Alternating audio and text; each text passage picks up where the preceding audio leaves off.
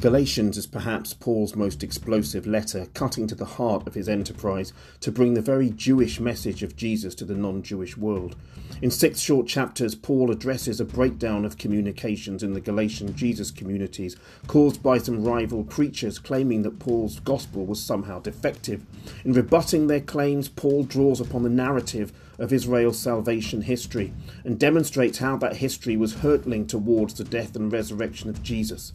This was God's response to human rebellion and meant the emergence of a new world, stripped of the oppositions and tensions and disharmony of the former world, distorted as that was because of human sin.